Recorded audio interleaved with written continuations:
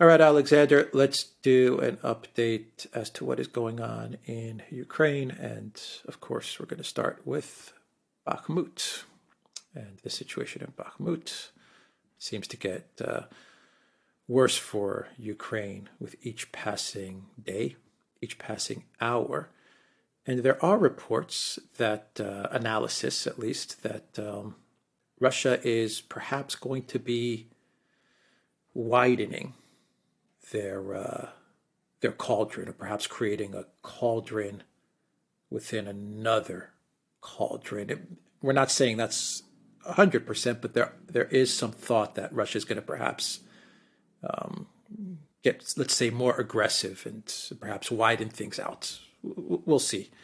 And then let's touch upon Scholz's trip to DC. I think that's going to be an interesting meeting between Scholz and Biden. They're going to discuss Ukraine, and from what I gather, they're also going to be discussing sanctions on China, potential sanctions on China.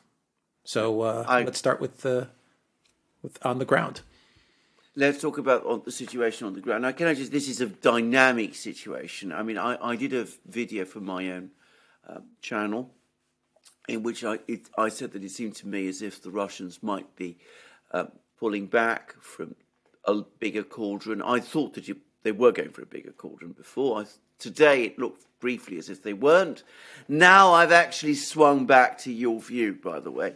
It does look as if Russian advances are even faster and stronger than I imagined. And we're getting lots of information. And I think the first point to make is, yes, in my previous video, the previous video we did, I said that I wasn't completely sure about these reports that Ukrainian soldiers in Bakhmut were basically starting to rebel and demand to be pulled out. I think we can now say with reasonable certainty that is indeed what is happening. There was a Ukrainian soldier come blogger called Magwar, by the way, that he's not Hungarian apparently. But anyway, he was complaining that, it was made no sense to keep him and the others in Bakhmut. And he made a public call about that. And one's starting to hear that more and more soldiers are echoing his words, and that this even includes some of the troops from the nationalist battalions, from Aidar and all the others, that have been sent to this to Bakhmut to basically try and hold the line there. So it does look as if there's a gathering collapse of morale. I should say that after Magwar published his video statement, the Ukrainian military immediately evacuated his unit from Bakhmut. So he's got out, or he's getting out. I'm not quite sure whether he's actually out yet. But we don't know what they're going to do with the others. But anyway, putting that aside, weakening resistance of Ukrainian forces.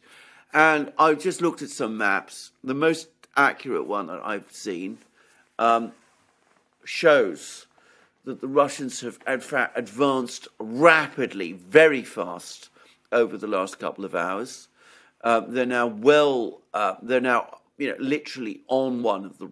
There's two roads to the west. They're literally on one road leading into Bakhmut from the west, and on the other one, they're just half a kilometre away, which probably means they'll cut the road at some point within the next hours.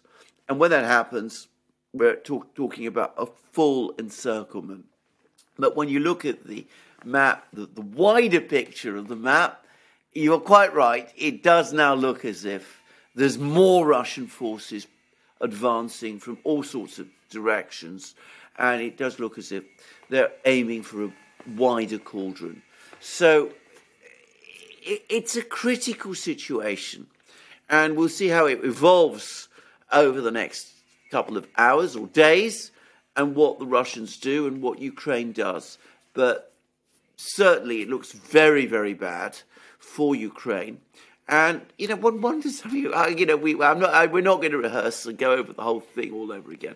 But one does wonder about the nature of some of the decisions that have been made in Kiev. Because, of course, if we do end up with a bigger cauldron and, many more men trapped than looked likely even a few days ago, well,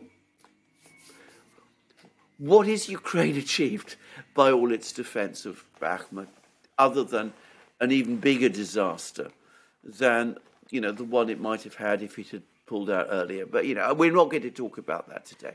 We've talked about that so often that I think we would be at risk of repeating ourselves. But you're absolutely right.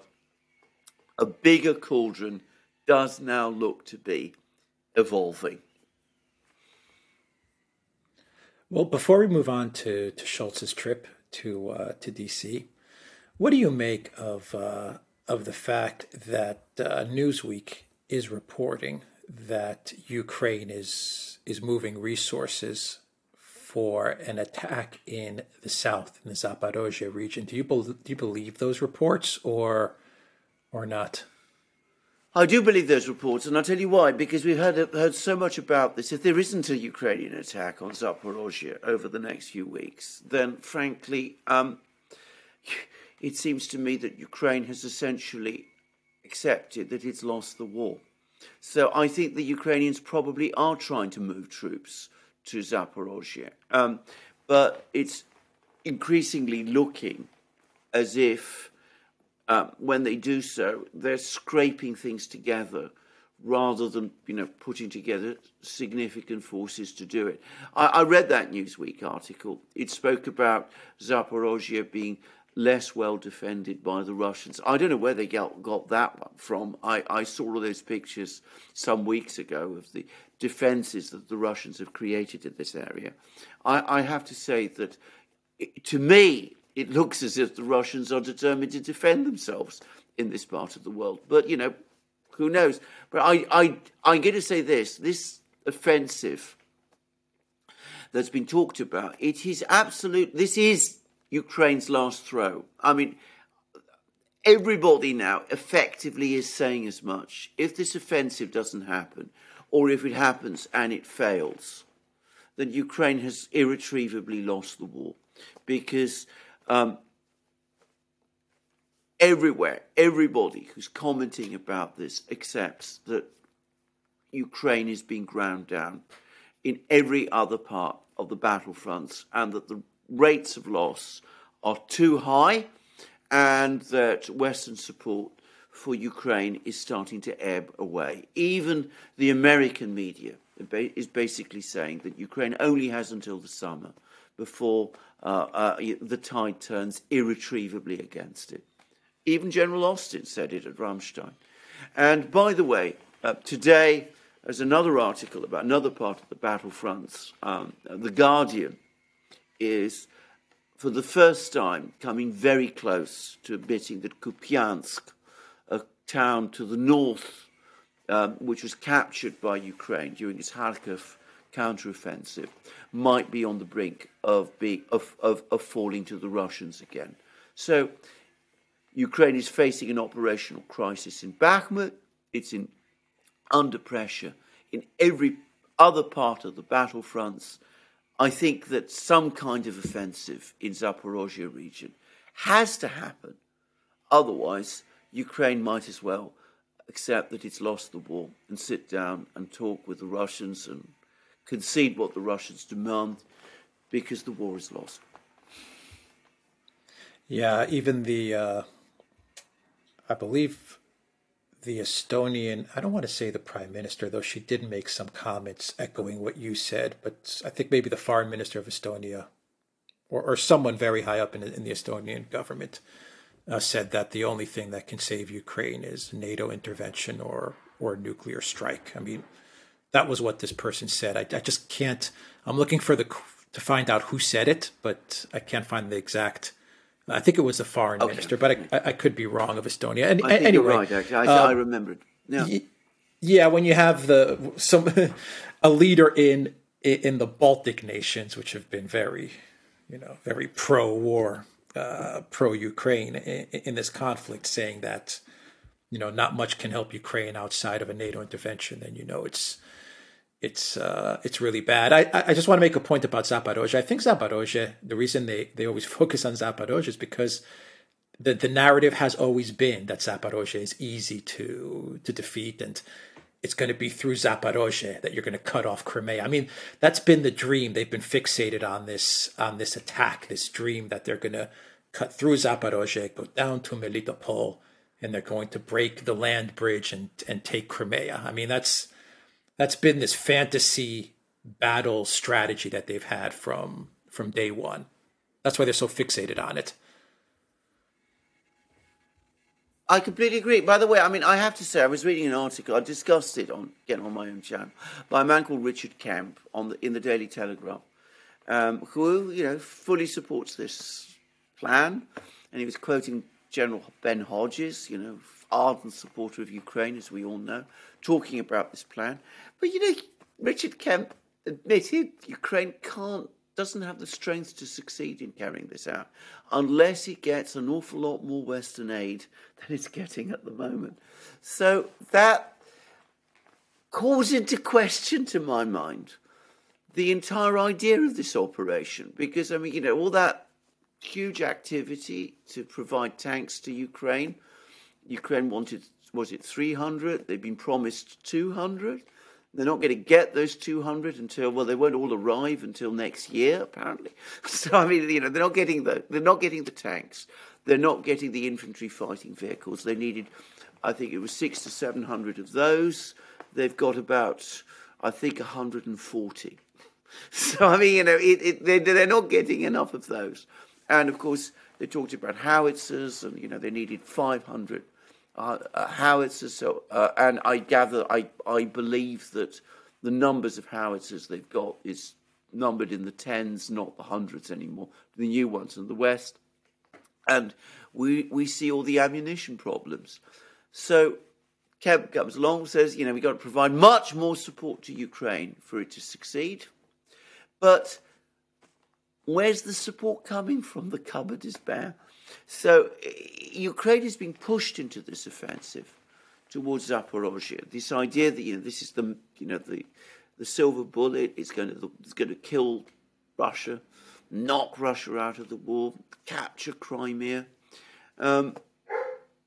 It's. I think this is delusional, but there we go. That's no doubt what they're going to try and do. And, of course, everywhere else on the battlefields, things for Ukraine are going from bad to worse. We have an operational crisis in Bakhmut. The Russians are now literally on the doorstep at Kupyansk. They seem to be meters away from the outskirts of the town, not even kilometers anymore. And, the situation on the battlefields looks increasingly grim. And there's more and more articles in the media that admit that. Yeah, a lot of articles are starting to admit that. So anyway, let's wrap things up and talk about Olaf Scholz going back to D.C. A little over a year from his last trip to D.C. when Biden made that incredible statement about Nord Stream, that he's going to take care of Nord Stream. That was Scholz. That was standing next to him, and Scholz is now back in D.C., and they're going to coordinate their Ukraine strategy, and they're going to coordinate their China sanctions strategy. What do you make of this trip? Yeah, from and the most Scholz to D.C.? Yeah, the most interesting thing about it is that Scholz is going there basically by himself. Now, mostly when a German chancellor visits Washington, he goes with journalists from the German media. He goes with business people. And this time he's not going with either. And apparently there's not even going to be a press conference. So it's going to be not a secret meeting, but a very private meeting. And he doesn't want to be asked questions. And I have to say, when that happens, when in the past you've had situations where leaders meet, but they're not prepared to discuss what they've said to each other before the media or take questions, it's usually a sign that there are differences. And I think there might be on this occasion. Now, there are obvious topics that might be embarrassing for Scholz. He doesn't want to go to a press conference and be asked about Nord Stream. You know, who do you think blew up Nord Stream? He doesn't want to have those kind of questions asked with Biden, the man Seymour Hersh and all the world believes was the perpetrator, standing next to him. I mean, that would be a very bad look for Olaf Scholz. No doubt the media in Germany have been told, under no circumstances, ask those questions. So, but having said that, apparently we're not going to have the media there at all to make sure that we don't have those kind of questions asked. But I suspect there's other things too. I suspect that Biden is going to be pushing Scholz hard on sanctions against China, because this is now what's coming. And Scholz doesn't want either the media there or the business people, because the business people will tell him, you know, Olaf, if you agree to this, then you've completely taken leave of your senses. You are the mad chancellor. Germany cannot agree to sanctions against China. So you can understand why the media isn't there. You can understand that there are going to be issues and differences between Scholz and Biden. But I think the big problem, the big concern is going to be China and the sanctions that Biden is certainly going to float before Scholz over China. And I think Scholz will not want to agree to sanctions. And as I said, I don't think he wants to be questioned about this, and I don't think he wants to be put on the spot by his own business people. You want to place some bets that eventually Olaf Scholz will fold to sanctions with China, sanctions against China? No. I'm not a betting man. If I bet against that, well, you know what they say about a fool being parted from his money. I'm not going to be parted from my money in that way. Of course, he's going to agree. He always agrees to everything. He agrees to every single demand that Biden has made of him. He said he wouldn't agree to Russia being disconnected from SWIFT. He agreed to Russia being disconnected from SWIFT. He said that he wouldn't agree to sanctions on Russian energy. He agreed to sanctions on Russian energy. He said he wouldn't supply military equipment to Russia. He supplied military equipment to Russia. He said he wouldn't give tanks to Russia, to Ukraine rather. He said he wouldn't give tanks to Ukraine. He's given tanks to Ukraine. He's going to agree to anything that's put in front of him. He'll protest, he'll complain, he'll say he won't do it, but he invariably does. And his party is draining support. It's just lost an election in Berlin, which is a SPD stronghold. And but he's going to go on doing it because he can't say no. And, of course, he also knows that the Greens, Baerbock and Habeck, if he does say no, will work overtime to undermine him. And it's known that he can't stand Baerbock, but he can't do anything about her, apparently. Yeah. Lavrov said in his press conference at the G20, at a press conference after the event, the Raisina Conference Dialogue 2023, Lavrov said that Germany was, in reference to the Nord Stream sabotage, Germany was humiliated physically and morally, I believe he said. He's right. He's absolutely right. I mean, he holds the position once occupied by Bismarck and, other great leaders, Willy Brandt, Konrad Adenauer, Helmut Schmidt, Helmut Kohl. But, he's a man of party. I mean, they can just bend him into whatever shape they want. And Germany, meanwhile, goes down the tubes. Because already it's in recession, apparently. Inflation is rising there again. All the problems that we said were going to come about. They're coming about. But of course, when Biden says sanctions on China, first he'll say no, and then he'll say yes. We know he will. He always does. Yeah. All right, we'll leave it there. TheDuran.locals.com. We are on Rockfin as well, and go to the Duran shop. 10% off. Use the code. Good day. Take care.